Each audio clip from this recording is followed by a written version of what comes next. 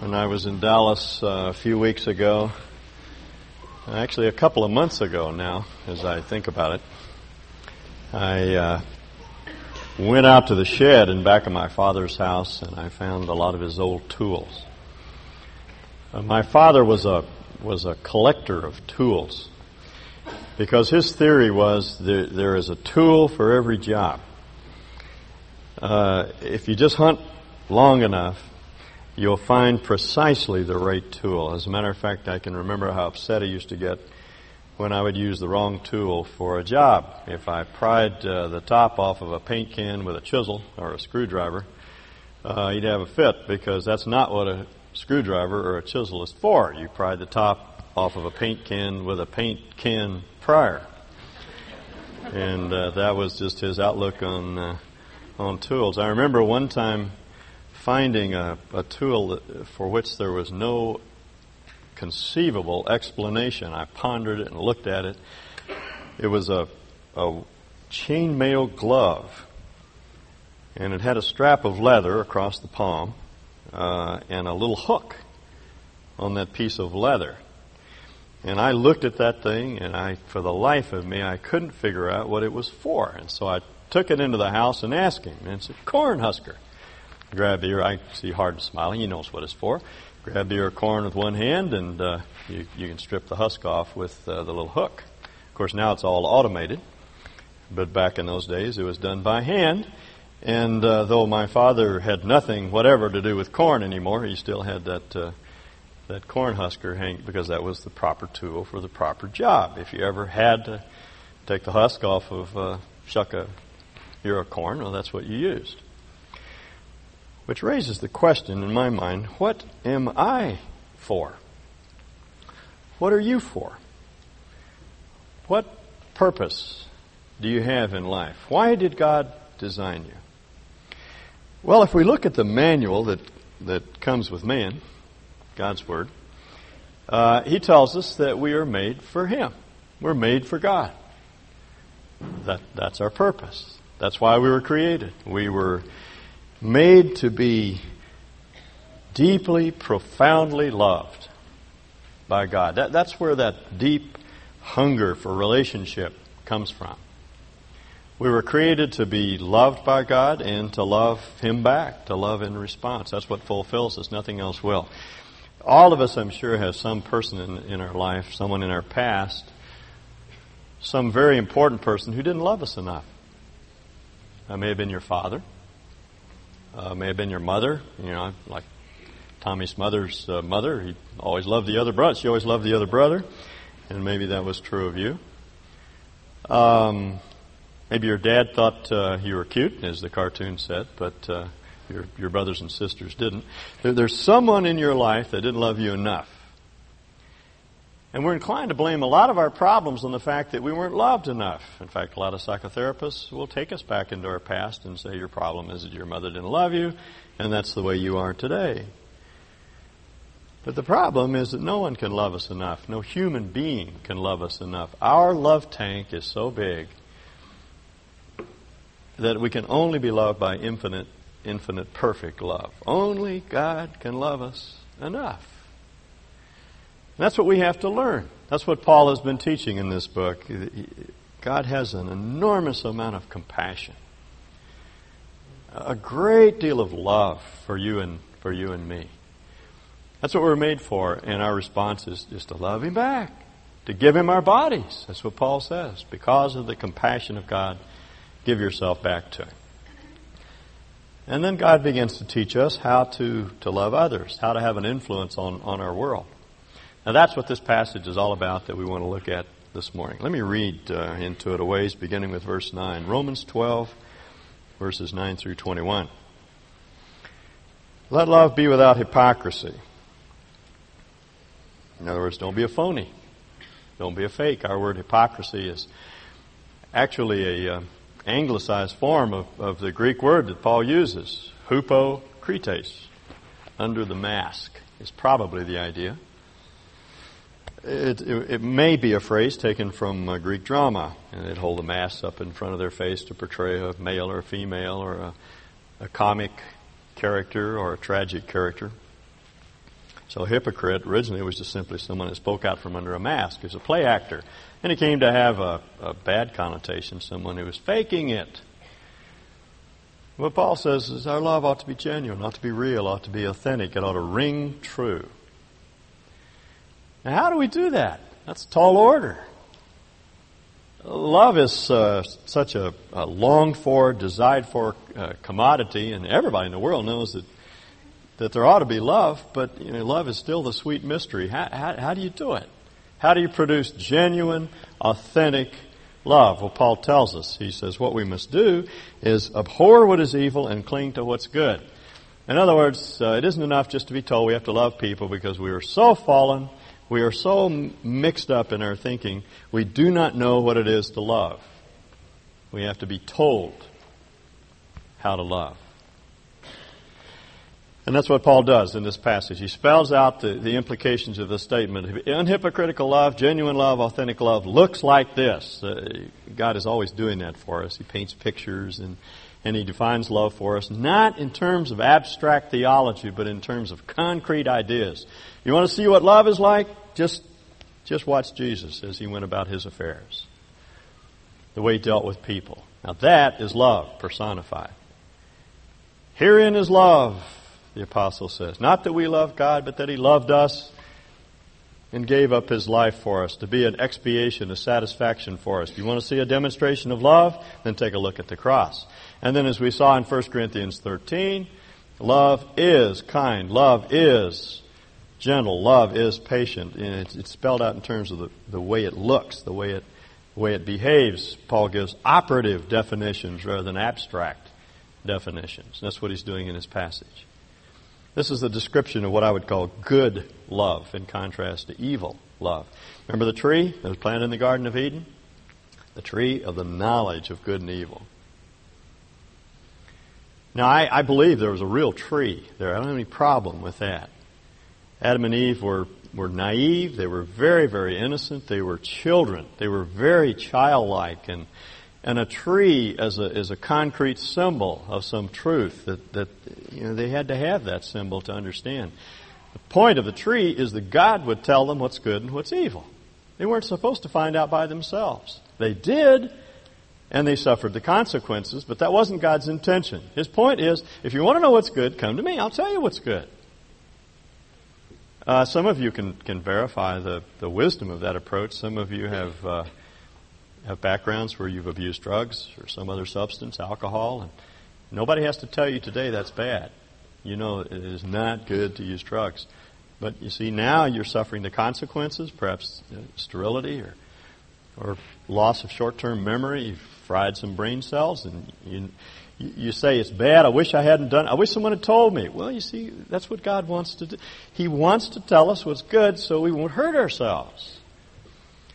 So that's what Paul is doing in this section. If we read verse 9, the way he wrote it, it would read something like this. Let love be without hypocrisy by abhorring what is evil and clinging to what is good. Those last two verbs are participles. They aren't imperatives. They aren't commands. This is what love, good love, looks like. Verse 10. Be devoted to one another in brotherly love. By the way, you'll notice that from this point on through verse 13, the argument revolves around a series of prepositional phrases. In brotherly love, in honor, in diligence, in spirit, in hope, in tribulation, in prayer, in the needs of the saints, in hospitality. In other words, with respect to these things, this is what you should do. With respect to brotherly love, you should be devoted to one another. And we all know what brotherly love is. That's the sort of love you have for your brothers in the family. It's familial love, kind of warmth and affection that you have for one another because you're in the same family. Paul says you should be devoted to one another like that. And the word that he uses for devotion is an interesting word. It's a combination of the word for friend and the word for what C.S. Lewis called duck love. Duck love is the love you have for little cuddly things, little puppies and children. It's warmth. That's what it is. It's warmth. In other words, real love is warm. It's not cold and aloof and austere and reserved. It's It's warm. You can feel the warmth radiating from a person that loves like this. Now, I don't like to hear that because my grandfather was British, and I can always blame my aloofness on him. But I can't get away with that. See, it's not an ethnic problem, it's a sin problem. I have to learn to warm up.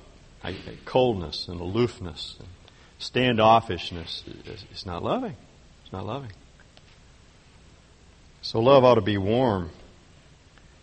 Secondly, with respect to honor or respecting people, we ought to prefer one another.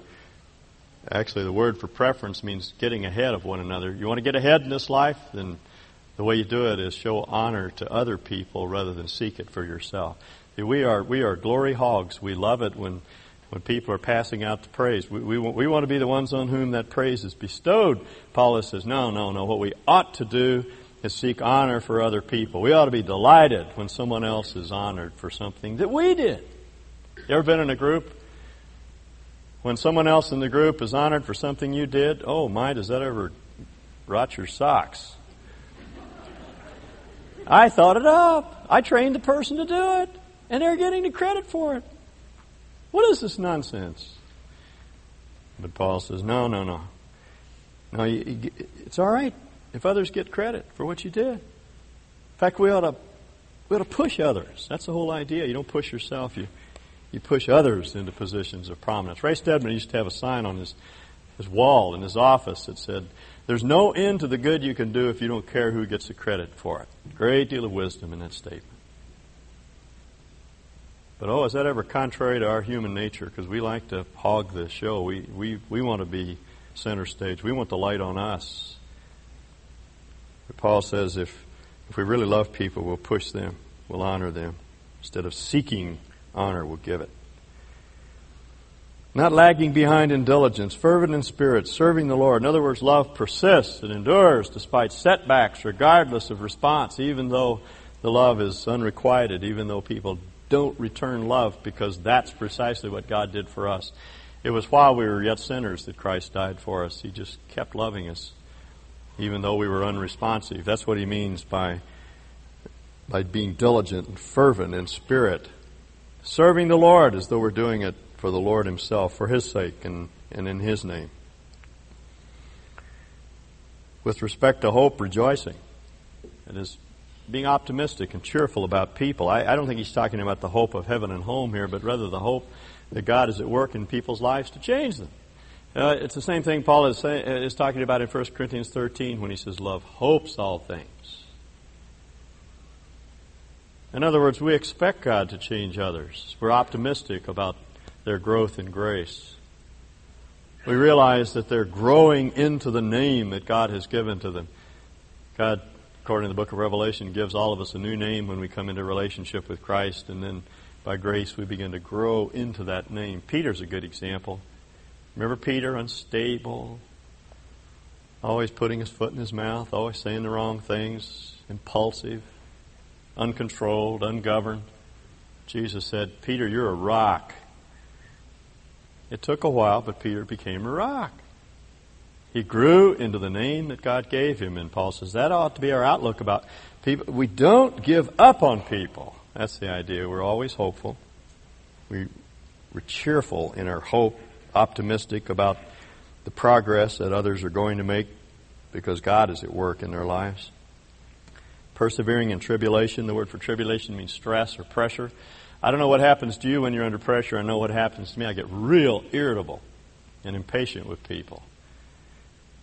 But Paul says if we really understand the nature of love, no matter how much pressure we're experiencing, no matter how much stress we're undergoing, we'll be obedient. Perseverance is not clenching your teeth and being stoic. Christians are not stoics. They're Christians.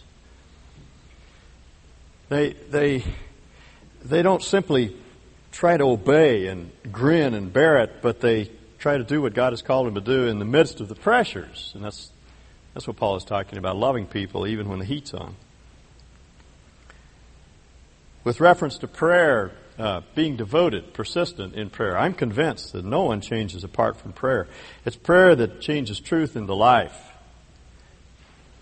Growing is not a purely cognitive process. It's not just a matter of knowing truth up here. It's prayer that gets truth from here into the heart and into the actions. And I'm convinced that behind everyone's growth, there's someone, probably unseen and unknown, who's praying.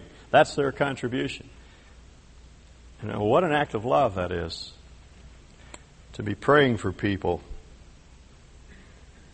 persevering in prayer, devoted to prayer, contributing to the needs of the saints. In other words, to put it flatly, baldly, giving them money. One mark of how much we love God is our willingness to part with our money. If we love our money, we won't part with it. If we love God, we will. We'll give away the possessions that we have to people that are in need. Practicing hospitality. Now, that's not throwing a backyard barbecue for your friends. You have to understand what Paul is talking about. In his day, when you opened your home to someone, they might be staying for a month or so. You see, there are a lot of Christians on the streets, Christians that have been in prison for their faith, and they'd be let out of prison, they'd have nowhere to go, and so they'd end up on your doorstep, and you'd have to house them and feed them and clothe them and take care of them for a time. Or itinerating evangelists would come through, or teachers, and they couldn't stay in the local inns because they were disease-ridden and bug-ridden, and a lot of drunkenness and violence, and they were filthy, dirty, and there's no place for them to stay. So they'd end up on your back doorstep, knocking on your door, saying, "Can I stay here?" And they might stay for weeks. You have to take care of them, shelter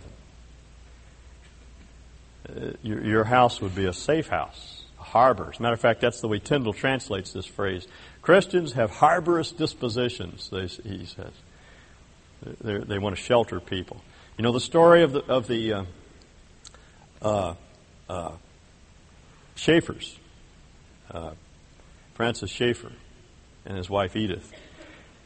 They went to Switzerland not to debate theology with university professors. They went to Switzerland to minister to little children. And as a result of their living in Switzerland and seeing the needs of students around them, they opened their home. That's why they called their home l'abri. In French means the shelter. Students would show up on their door looking for a place to stay, friends of their children who were in college in Europe. And if you've read their story, you know what a toll it took on their home. These kids destroyed their home, basically. All their wedding gifts were gone by the time 4 or 5 years passed. All their china was broken. But they opened their hearts and their homes to these kids. They harbored them. They had a harborous disposition. Paul says that's what love means. You'll practice hospitality. Now he changes his approach a bit, a series of commands that follow. Bless those who bless you. Bless and curse not. That's what Jesus meant when he said, "What do you do more than others?" It's one thing just to be silent when someone persecutes you. It's another thing to give them a blessing. It's one thing to not curse them. It's another thing to say something very positive and loving toward them. That's the mark of authentic faith. We don't take offense when people wrong us. We used to have a black maid. Her name was Ann. She was a wonderful, sweet Christian woman in her 60s, most of the time that she worked for us. I can remember sitting on the floor as a child in the kitchen on a cold tile floor, and she would sing spirituals and hymns while she worked in the kitchen. Had a deep love for Christ. I really loved her. She was sort of a second mother for me for years. And my father bought me a slingshot one day, and I wanted to show it to her. So I ran into the kitchen and I said, "Hey, Ann, look what my father got me. He got me a nigger flipper." And the minute I said it, I was just overwhelmed with shame. I realized what I had done. I must have been about 8 or 9 years old, but I still remember how my face just flushed. You know, that dear woman did not bat an eyelash. She didn't show anything on her face. She just reached over and took it, and she looked at it, and she said, "Oh, that's wonderful." She said, "That's quite an instrument you got there." She said, "I hope you really don't hit anybody with that and hurt them." And she really liked my slingshot. I've never forgotten that. She could have taken deep offense at what I said, but she didn't. She returned a blessing. How do we treat the clerk at the grocery store who's rude to us? Or the person on the phone who's sharp and curt? Not great. That's what Paul is talking about. It's a kind response to people who treat us harshly or unthinkingly. Rejoice with those who rejoice. Weep at those who weep. That's a simple matter of being empathetic. Love is not only sympathetic, it's empathetic. We feel what other people feel. We're sensitive to their moods. We rejoice with those that rejoice. How do you childless couples respond to the news that one of your friends is going to have a child? Oh, that's such a tough one, but can you rejoice with them? Are you single men and women, when you hear that one of your single friends is getting married, can you accept that and rejoice with them, or does it make you unhappy and bitter? That's the sort of thing that Paul is talking about. Rejoicing with those that rejoice and weeping with those that weep. Sometimes words fail us, and sometimes words are most inadequate. All we can do is cry with people. I think I mentioned a couple of years ago I had a funeral for an infant once, and the little boy was the little brother of the child that had died was standing in front of the casket, and he was crying, big tears running down his face. And so I laid a little theology on him. After all, I'm a master of theology. So I said to him, your little sister's with Jesus. And he turned around, and I've never seen such fury in a child in my whole life. He balled up his fist like that, and he said, I don't want my little sister to be with Jesus. I want her here to play with me. And he started to cry. He just broke down and wept. And there wasn't anything I could say. I was so embarrassed. I was so ashamed. I just sat down on the floor and gathered him up in my arms, and we just wept together. I was so disappointed in myself. See, what Paul is talking about is not knowing all the facts, knowing the right words to say. It's a heart of understanding and sensitivity and love for people that demonstrates itself in this kind of empathy. That when people have experienced something good in their life, we can rejoice with them. And when things are going badly, when times are tough, we can cry with them. Be of the same mind toward one another. Do not be haughty in mind, but associate with the lowly. Do not be wise in your own estimation. In other words, don't be a snob. Don't think of yourself more highly than you ought to think. Be harmonious is the way the NIV translates the first phrase. There's a difference between unison and harmony. Unison is boring. I was going to have all of you sing one note, just a note of unison here, just to give you an idea of what it sounds like if everybody sings the same note. We're not like that. We sing in harmony. We're all different, but the differences don't make any difference. That's what Paul is saying. And we're not snobbish or snooty. We're willing to associate with the down and out. At a party, we don't gravitate toward the rich and the famous. We go to a party, the governor's there, and we want to go over and meet the governor. But how about the little guy sitting in the corner in the polyester leisure suit that no one is paying any attention to? We're willing to go over there and associate with him. Our Lord did, say, with all classes. Class didn't make any difference to him. In fact, he's the one who warned us about going to a party and looking for the foremost seat, sitting up at the head table. He says, don't do that. Go sit at the end of the table, and if the master of the feast invites you up to the front, well and good, but don't you seek that place. You don't gravitate toward the beautiful people. Spend your time with the ugly people that no one wants to spend any time with. Associate with the lowly. Don't be wise in your own estimation. It's conceit, of course, that makes us want to associate with the lofty.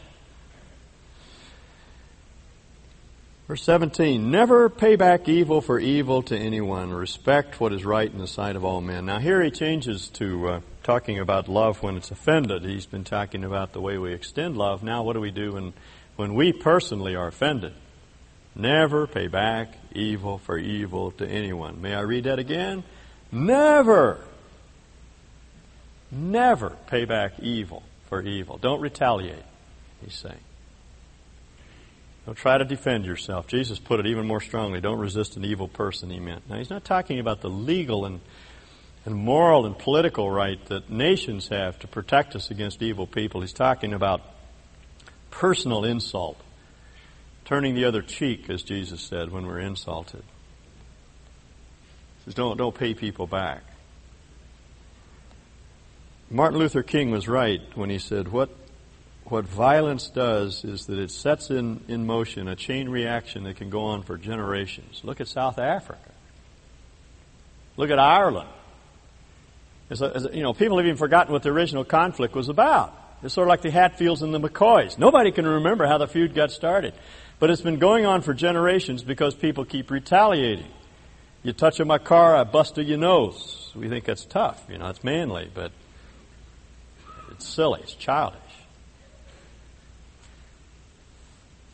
No, you see, Jesus is right. To turn the other cheek and not resist evil and not retaliate. It's interesting. People know that's right. You don't have to tell them that. That's what Paul means when he says respecting, actually another participle, respecting what is right in the sight of all men. Have you noticed that in the Rambo movies, Rambo is always forced into violence? He doesn't want to do it, see? Because the world somehow recognizes that there's a nobility in non-defensiveness. I remember when I was a kid, these movies, Cary Grant strolls into town with his gun slung low, and he's obvious he's a gunslinger. And some young kid tries to egg him on, nag him into a fight. He won't do it. He turns his back on the youngster and walks away. And we think, hey, that's noble. That's the way a man ought to behave. And that's what Paul means when he says, that's what's right. Respect what's right in the eyes of all men. Don't retaliate. Don't take things into your own hands. If possible, so far as it depends on you, be at peace with all men. Jesus said in one of the Beatitudes that peacemakers are characterized. Their identity is disclosed. They're called the sons of God. In other words, one mark, the hallmark, really, of a Christian is that we make peace wherever we go. We aren't picking fights. We aren't creating controversy. Like the Irishman who was walking down the street, saw a street fight, and he said, is this a private fight or can anybody get in? We're not always looking for a fight. There are people like that. They go to bars just so they can fight. They wait for somebody else to start it, and then they jump in. But Jesus said that shouldn't be the behavior of a son of God. They're peacemakers insofar as it depends upon them. Now, he's not talking about law and order and justice and the right of government to maintain armies of national defense and police departments and those sorts of things. We're not talking about that. He's going to talk about that in chapter 13. He's talking here about the way we individually face into evil people. Paul said, be a peacemaker. Don't retaliate. And don't avenge yourselves. Never take, another participle, never taking your own revenge, beloved. But leave room for the wrath of God. As the prophet puts it, God treads the winepress of wrath alone. We get in His way when we try to take vengeance ourselves. We don't know how to do it. We don't do it appropriately. Let God do it. He takes care of things His own way. The best illustration in my mind is one I used last Wednesday in the men's class of Moses. Moses was the meekest man on the face of the earth. That's not my opinion. That's what God said of Moses. Meekness is not weakness. It's non-defensiveness. Moses, we know, could take care of himself. There are some stories that make that very clear. But when it came to people like Lot, or pardon me, not Lot, but Miriam and Aaron, his brother and sister, he was non-defensive. There's one case where Miriam got on him because, as she put it, you're taking too much on yourself. You're arrogating authority unto yourself.